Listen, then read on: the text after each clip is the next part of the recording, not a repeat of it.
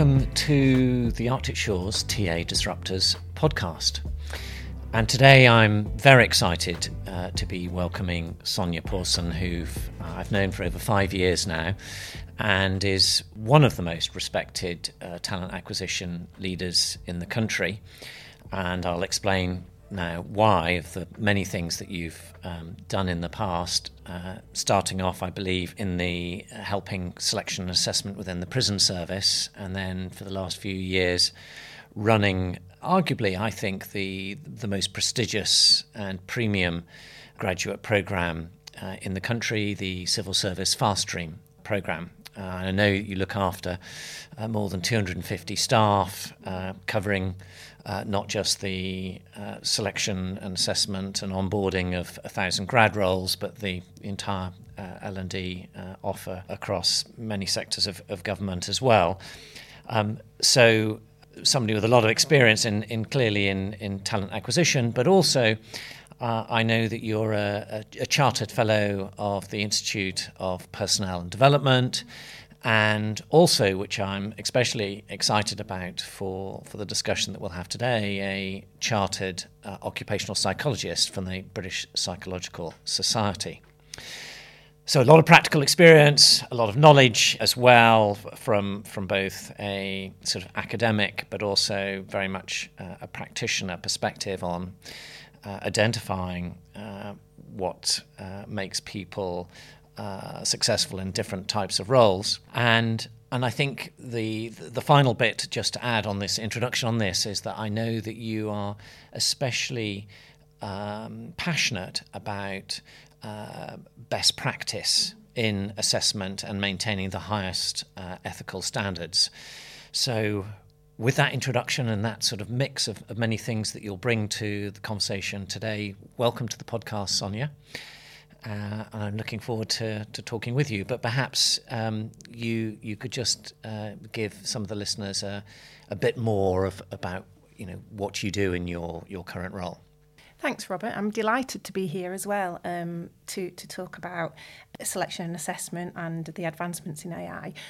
So I have had, as you've outlined, 20 years or so, I can't believe that now, looking back, practical experience in terms of developing selection and assessment methods, but also working in corporate HR roles. Mm-hmm. So what I find in the day job now is having to be pragmatic, efficient, productive, but also keep those good ethical best standards, yes. Front and centre of everything.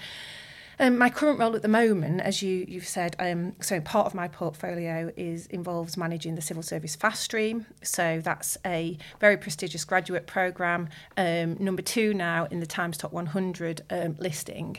And we typically bring in around about 1,000 graduates a year onto 16 different schemes, and they're deployed across government, across 30 plus government departments, right, and arm's length bodies.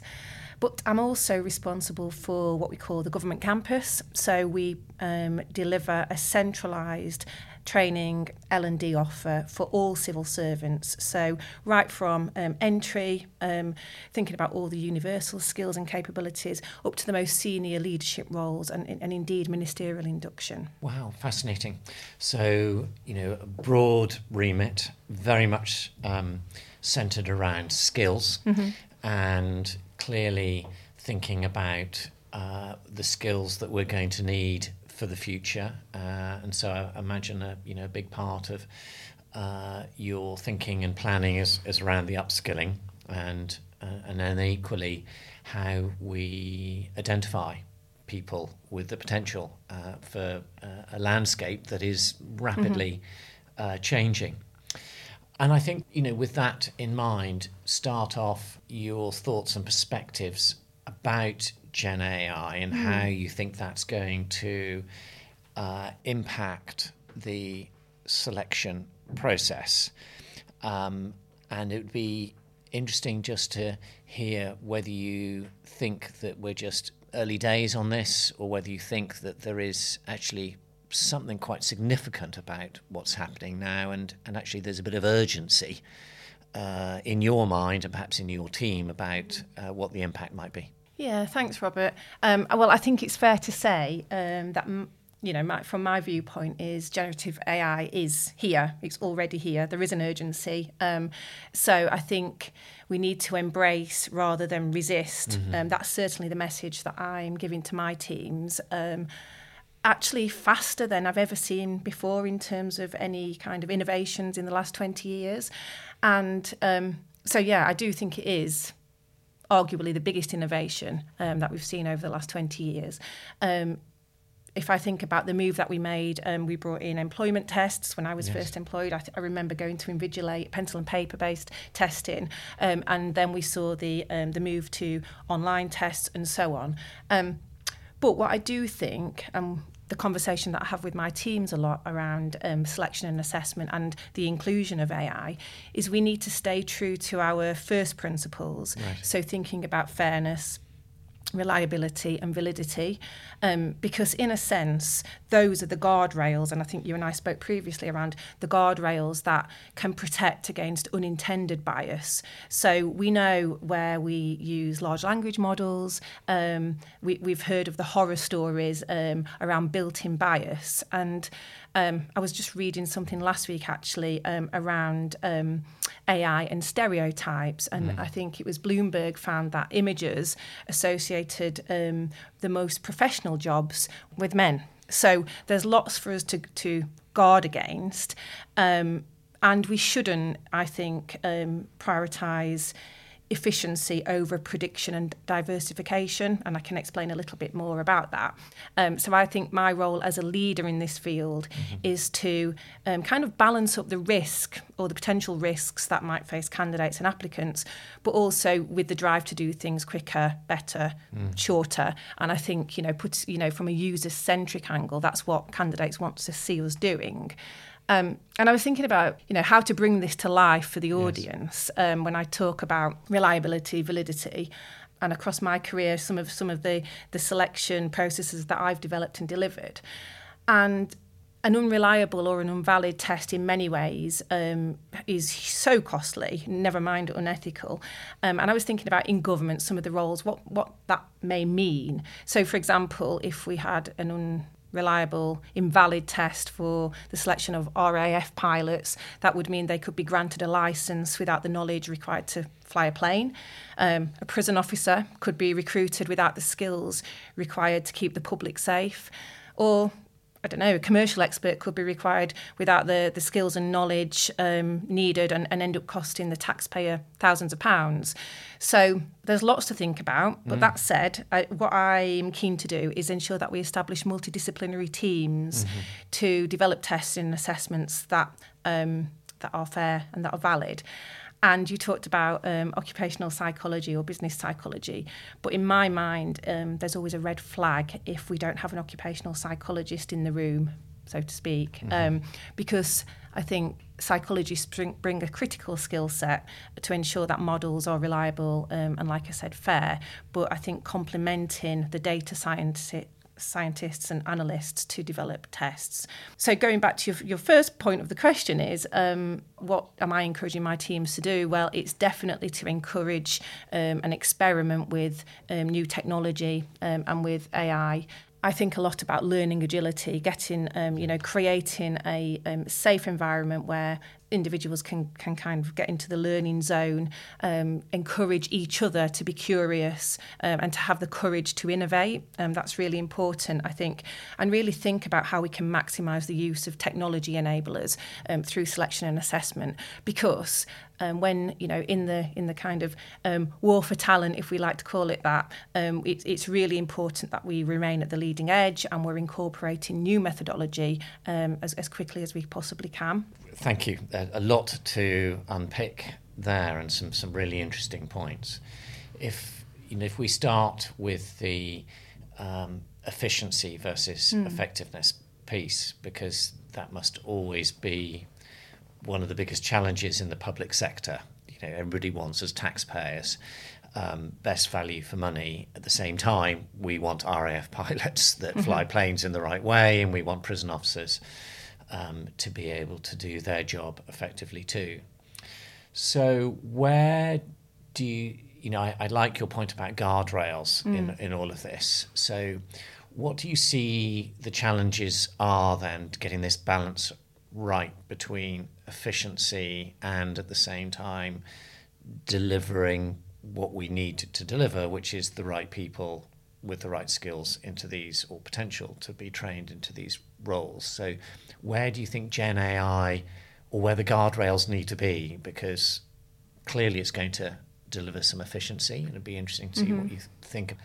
Yeah, I think that's a really great question. And I think where I'm most worried is where I see the introduction of AI or algorithms or, whatever, whichever kind of approach we're talking about here, quickly brought into selection and assessment without that kind of due consideration of measuring the constructs. So I always keep going back to validity and reliability, but I think that's what's the most concerning, because I think what I certainly see in the public sector and across sectors is this drive for, okay, AI is here, what can we be doing very quickly?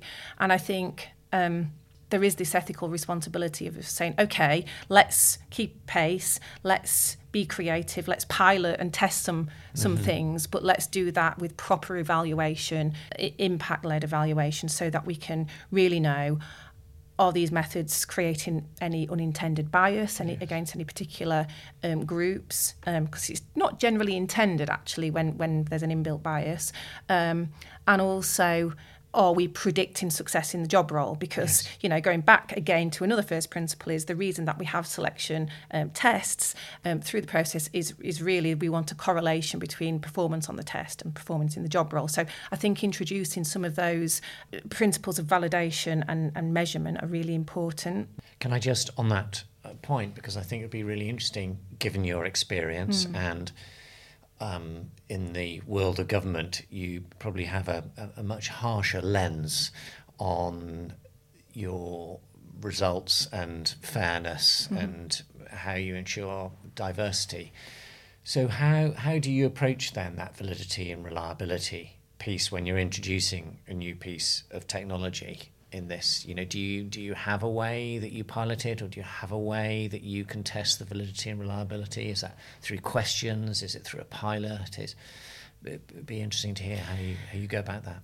Yes, well, generally many people will know that designing a test, designing reliable items and valid items takes time. But the problem is here, I think, is we don't have the time that we may have had in the past to spend 1 or 2 years in terms of piloting and refining and validating an instrument. So one thing that we can do is run concurrent studies. So bring something in. We've got a very large, especially with the civil service fastering, we typically have around about 60,000 applicants. Okay. So through the online testing stage, a huge data set that we can test out in a safe way whether some of these new models are working.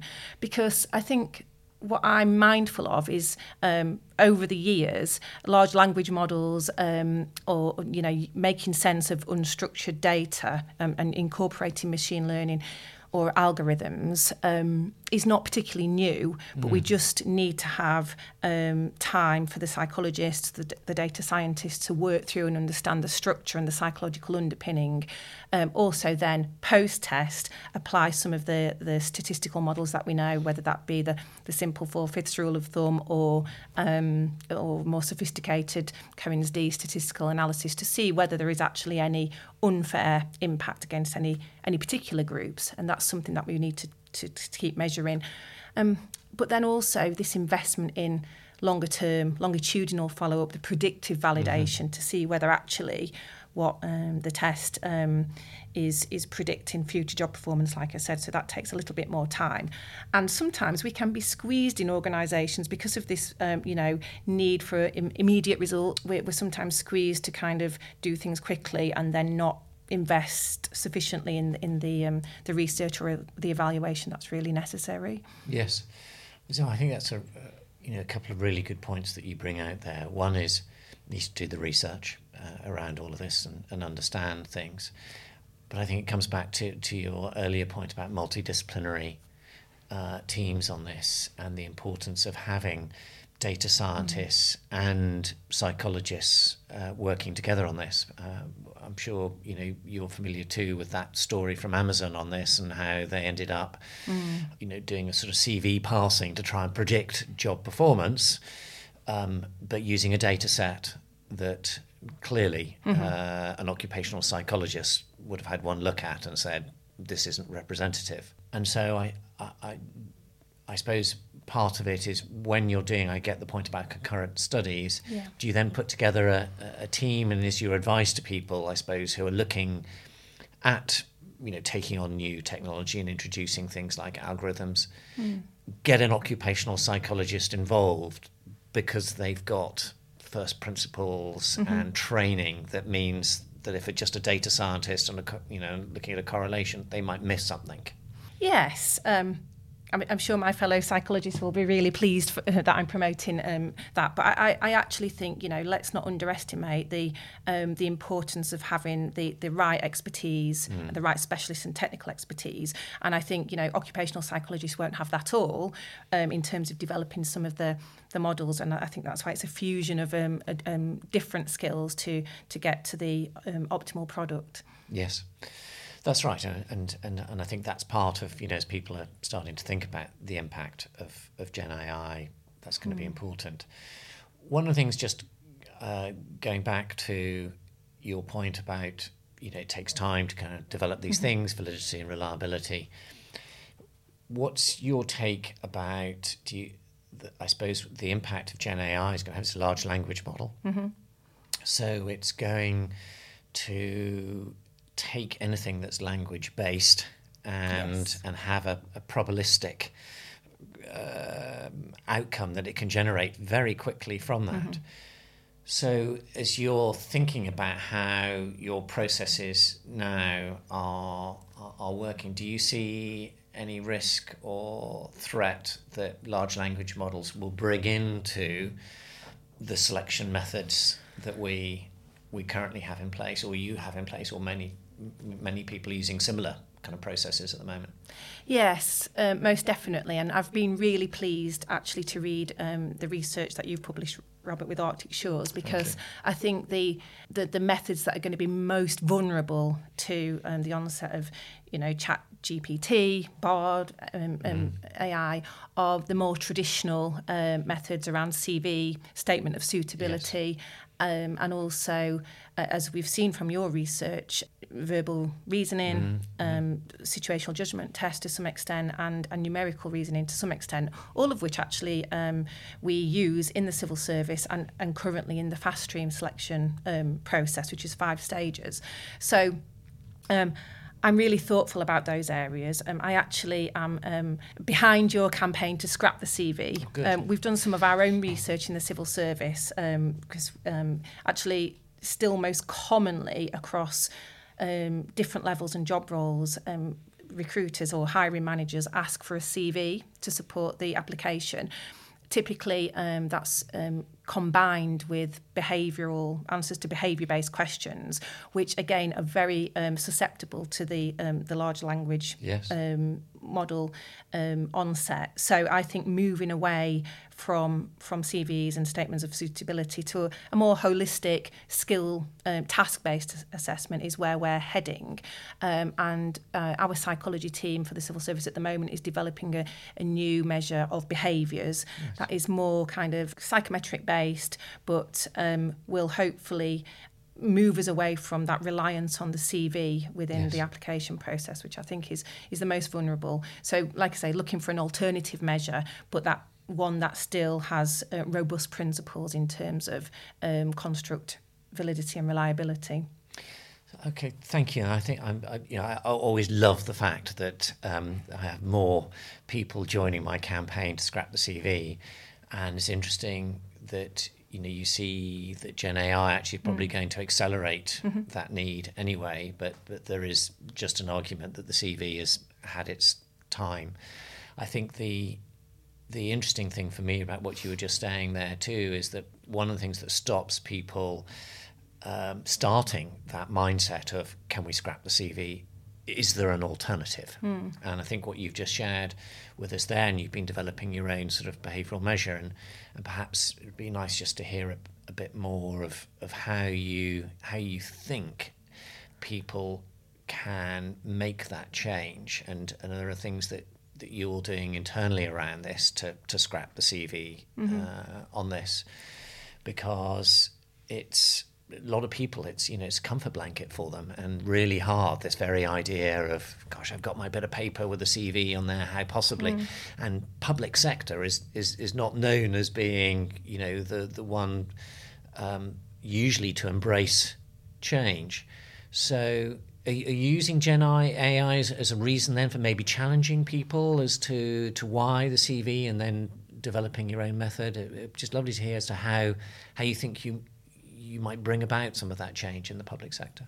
Yeah, I think Gen AI is definitely a catalyst. But also, like I say, we've done our own internal research, looking across a huge data set, which we're very fortunate to have. And we found actually that over 40% of candidates responding to a reaction level survey say they find it hard to apply for jobs in the civil service because of the, if there's a CV requirement or the civil service behaviours. So one thing that we're moving towards, like I say, is the development of a new assessment tool that is a success factor tool based on behaviours, but with psychometric properties, and having a talent and also motive split.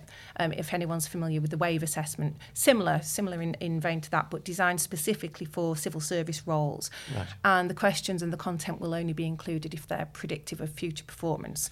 So that's in the process of being designed at the moment. But the other methods that we incorporate, so for example, in the selection process for the civil service fast stream, our second stage of testing includes more task-based scenarios, so work-based scenarios with lots of video and interactive content, and that really works well and is less vulnerable, I think, to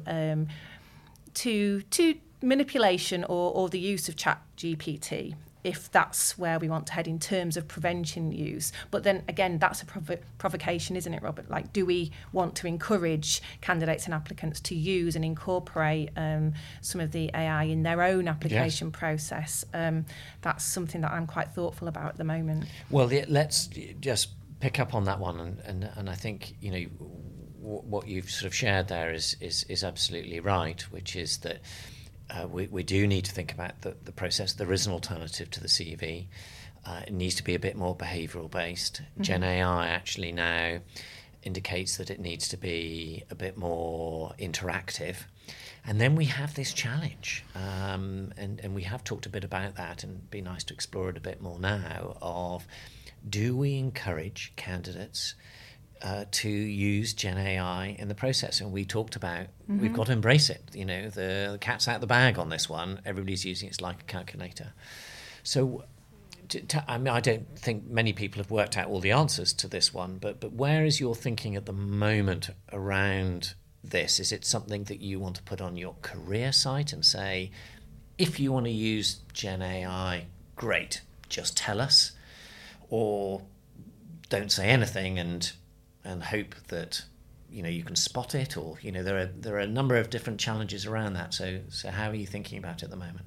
Definitely not in the latter. I think, and then that's really interesting. I've read quite a bit recently and had loads of discussions with colleagues and peers around, well, should we be looking to deter use? Should we be looking to introduce kind of remote proctoring into all testing, or should we indeed go back to traditional methods, face-to-face, invigilated pencil and paper tests, which I don't think, definitely not. I wouldn't be recommending we do that. I was actually at a event last week, and we were inducting our new graduates into the civil service, and I took the opportunity to just test out and based on your research, where I think it was 72% of applicants suggest they're now exploring using ChatGPT GPT, and maybe a fifth of those when they're actually applying for jobs. I thought I'd do a little experiment. So I asked a group that I was with to just raise their hands if they had used ChatGPT when applying for the civil service fast stream. And a bit tentative, I think, that, you know, but eventually most of them did start raising their hands. So it's here. And I think that's what we need to be really thinking about. Okay, then, how do we make best use of Gen AI in the process, like we would do in the workplace? So from a skills angle, a lot of the focus that I have at the moment is building digital and data literacy and capability. Right. So if that's what we want, and we see the future of work changing with arguably humans doing more value-added jobs, then we want to be thinking about that through the selection process. So I think definitely embracing. I've always been a fan of holistic assessments, so kind of triangulating multiple sources, a bit like the assessment centre method, really, multi-method, multi-data points, multi-source, to get the best measure and prediction of an individual's potential capability, skills, and so on. So I'm really thinking about that holistic methodology, and much more of a move to the task-based approach, like I say, in our second stage currently in the fast stream selection process. However, that said, I think it is going to take a little bit of time to move fully away from the numerical and verbal and situational judgment test. Yes. So, but that's something that I think we've got to be really thinking about, and it's not a case of sticking our head in the sand and hoping it doesn't come or it doesn't happen, because it is.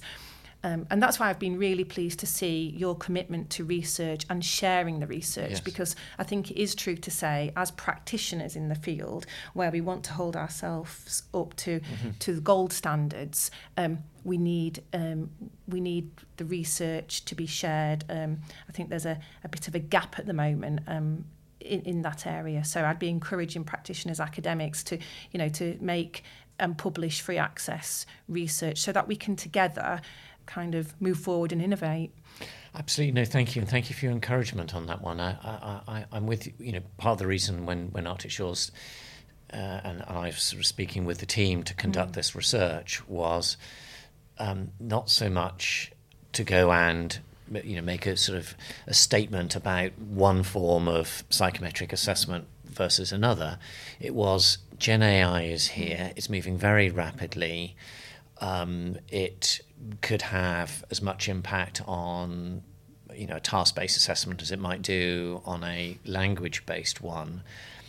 So let's start thinking about how we might research of what its impact would be and put it out into the sort of general discussion points so that people can leverage, because I'm a very strong believer in the benefits of psychometric assessment. And so it doesn't do Arctic Shores any benefit if the world is then running around going Gen AI is going to undermine psychometrics. There's as you say, there's been lots of innovation in the past around this.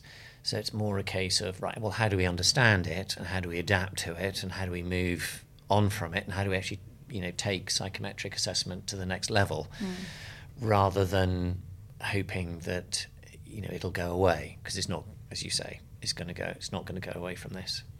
So I get your point around this, that there's going to be, we're going to have to think about doing things a bit differently, a bit more interactive, and it's not something that people can put their head in the sand and hope it doesn't come around on this. So you are actively thinking at the moment about how you're going to change your website and your career. If somebody's about to apply for the fast stream thing and they go, oh, can I use Gen AI on this? Am I meant to be, am I going to be disadvantaged if I use it? Because they're going to say, oh, you've used AI. We're going to detect that and therefore rule you out. That seems a bit unfair to me. So what's your message, I suppose, going to be? Because you said, there's some long-term change here, but there's some short-term. Have you worked out in your mind what the short-term action needs to be? Well, that's really interesting. Having just opened our recruitment window for applications, right. It's perhaps given my experiment of last week, it's a little bit too early for me to make any immediate changes to the advice. I mean, what I would be saying, I have an 18-year-old son who's just gone to university, so I'm often giving little bits, hints and tips. But I think what we've seen, and through some of your actual research, is there's an assessment centre at the end. So I'd just be a little bit cautious around using ChatGPT too much and then finding yourself unstuck when it comes to maybe the face-to-face assessment or the interactive assessment, because I think organisations have seen a reduction in the quality in some areas. That's for now, but most certainly what we're focusing on now is the selection process for next year, which I anticipate might be rather different.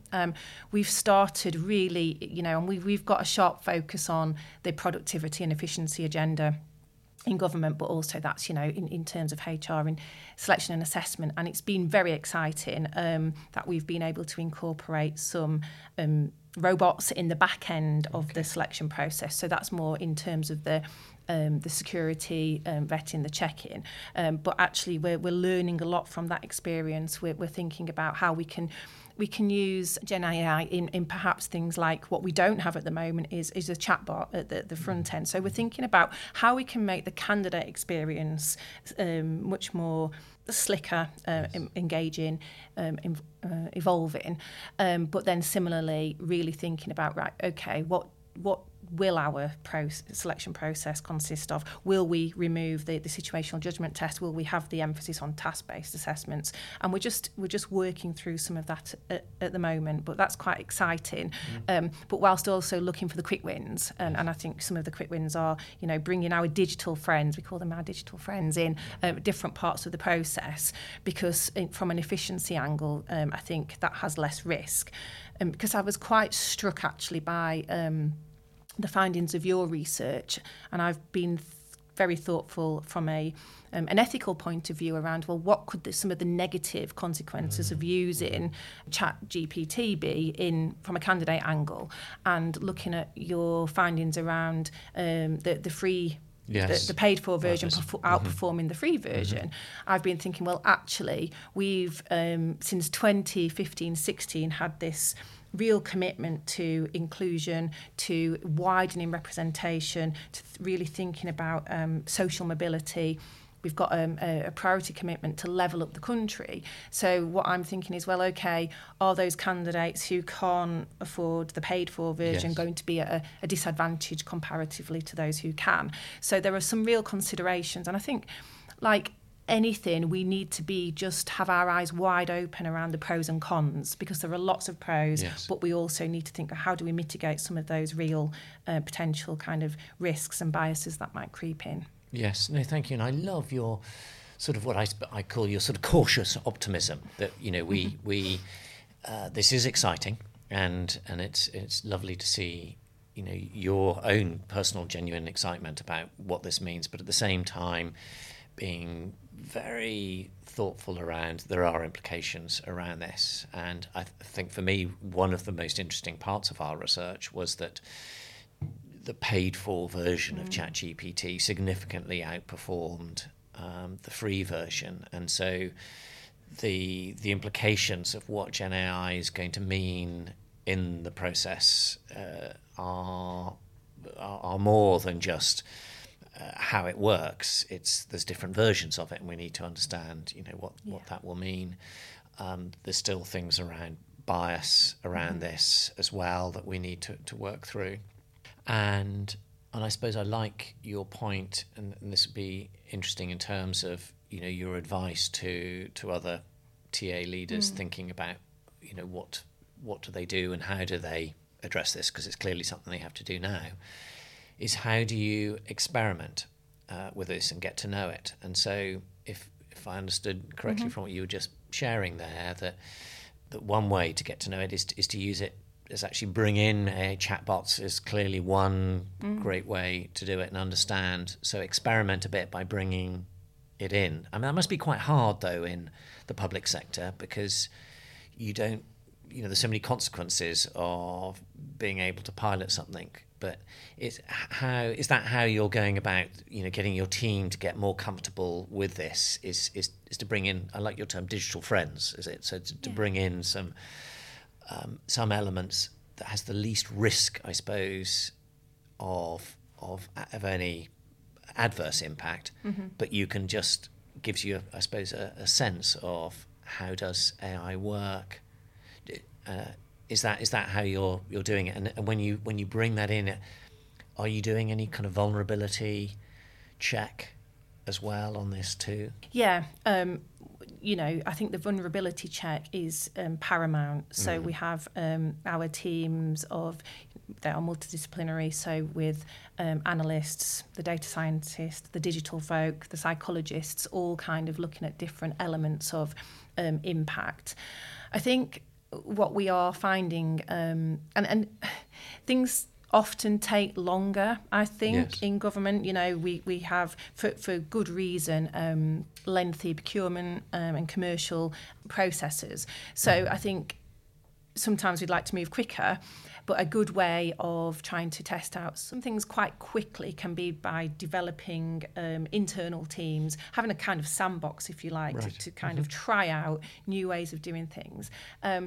Actually, moving away from a selection and assessment piece, but the way that we manage our postings for the graduates is quite complex. Any one time there are over 2,000 graduates on a scheme, and they move each year to a new posting, and we've built in some algorithms to speed up that process. What we've found at the moment is that the algorithm is as good as a human in terms of weighing up all of the preferences, the particular bespoke L&D requirements. So we're still testing that out at the moment, but that's an example of where we can test out something. There's a human kind of QA check in place, but that actually is much quicker. So that's taken kind of 10 working days off our postings process, which is great. And then we can start to explore, okay, so how could we apply that kind of methodology in, perhaps in a test context. But I think the principle that I go back to is, let's not incorporate a methodology into making a hiring decision unless we know that we can, we're confident in terms of the reliability and the validity and the fairness. And it always comes back to fairness as well.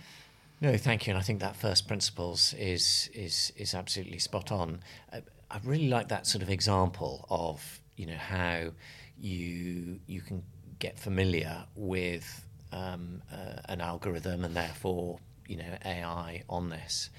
And one of the things as you were talking about that sort of popped into my mind was this was it seems a sort of mundane process of, okay, I've got 2,000 people, how do I move them around? An algorithm will look at its preferences. Because my big thing about ultimately anything that we introduce artificial intelligence to is transparency. So you've got two things around this. Is there a hypothesis and a model from which, and of course you have existing data on there, you introduce an algorithm, and then you need to have some transparency around this to make sure that, just as an example, that men aren't being pushed into one way and women into another.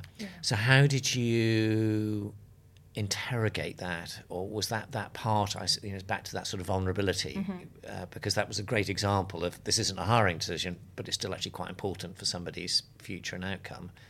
So how did you interrogate whether the algorithm was doing it in the right way, or were you able to, or do you worry whether you're able to?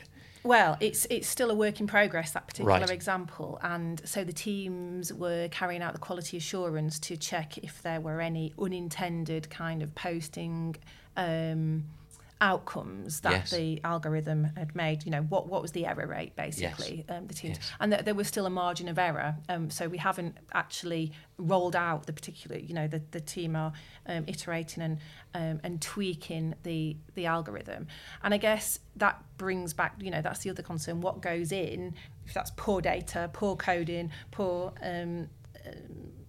formula, then that's going to have perhaps a detrimental outcome. So we've got to be really acutely aware and switched on around that. So, and I guess that is one of my fears around people rushing too quickly because they think, actually, this has saved us X amount of hours, X amount of money, that then let's not worry too much about the unintended consequences. So I'm afraid I'm often the voice of doom and gloom around, we need to take care to do things properly before rushing off in one direction.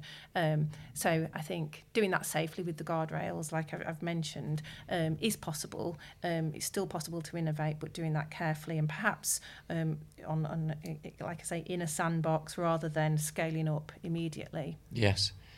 I think that's great advice, and that particularly when something's moving so quickly and everybody's talking about it, and you've got the likes of Microsoft and others, just suddenly we're going to have co-pilots and digital assistants all over our lives soon, and that feels like there is just a sort of constant push, adopt, and worry about the consequences afterwards. But I think what you rightly point out is there may well be unintended consequences, so put it in a sandbox first.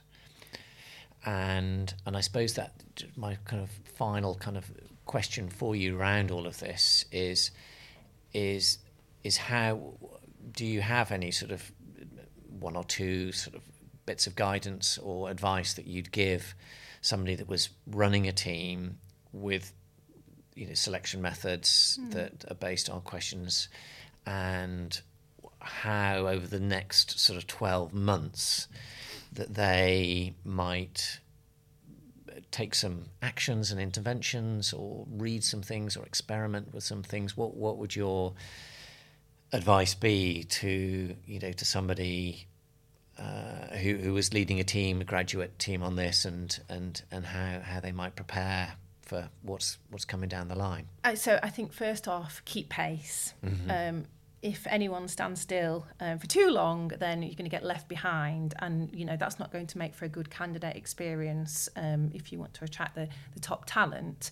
And I think, like I said at the outset, we've seen such advancement over the last 2 to 3 years. I only see that kind of accelerating a bit more. Yes. So I think in order to prepare for that and keep pace, your research is a good starting point, because I think that there are some great takeaways there in terms of how recruiters can be really thinking about embracing rather than deterring. Yes. Can be thinking about more holistic, task-based methodology as opposed to reliance on some of the traditional methodologies. I think secondly, my advice is always, if you're unsure, ask an expert. Yes. Ask a psychologist, ask someone who's got some experience in really developing tests and selection methods. That's a must, because ensuring that tests are reliable and fair is what keeps us out of employment tribunals, quite frankly. So we need to do that. Yes. And again, just be really mindful about not forgetting the basics. So as ever with any, incorporating any test or assessment, looking for any unintended consequences, any particular bias, are there any differentials between particular groups, protected or unprotected? I think that's my advice. But be creative and innovate, because this is really exciting. It's going to change how we recruit, and we've got to keep up. The world of work is changing, and we should be excited rather than fearful about this, I think. Wonderful. Thank you so much, Sonia. 3 great bits of advice, and I love your final perspective about this, that we need to accept that it's here and be creative about it rather than fearful of it, while at the same time understanding what the consequences might be and being mindful of those. And it's been fascinating hearing your advice, and I know a lot of people would take away a lot of great things from what you've shared. So thank you so much for coming along the podcast, and best of luck in continuing to run and develop the Fast Stream civil service program, which is one of the ones that I know a lot of people aspire to in terms of being a great example of a really good programme. So thank you. Thanks. Thanks for listening. If you found the insights in this episode valuable, don't forget to hit the subscribe button to keep up to date with our latest episodes. And if you have a moment, please do rate and review the podcast. Apparently, it helps more people like you find us.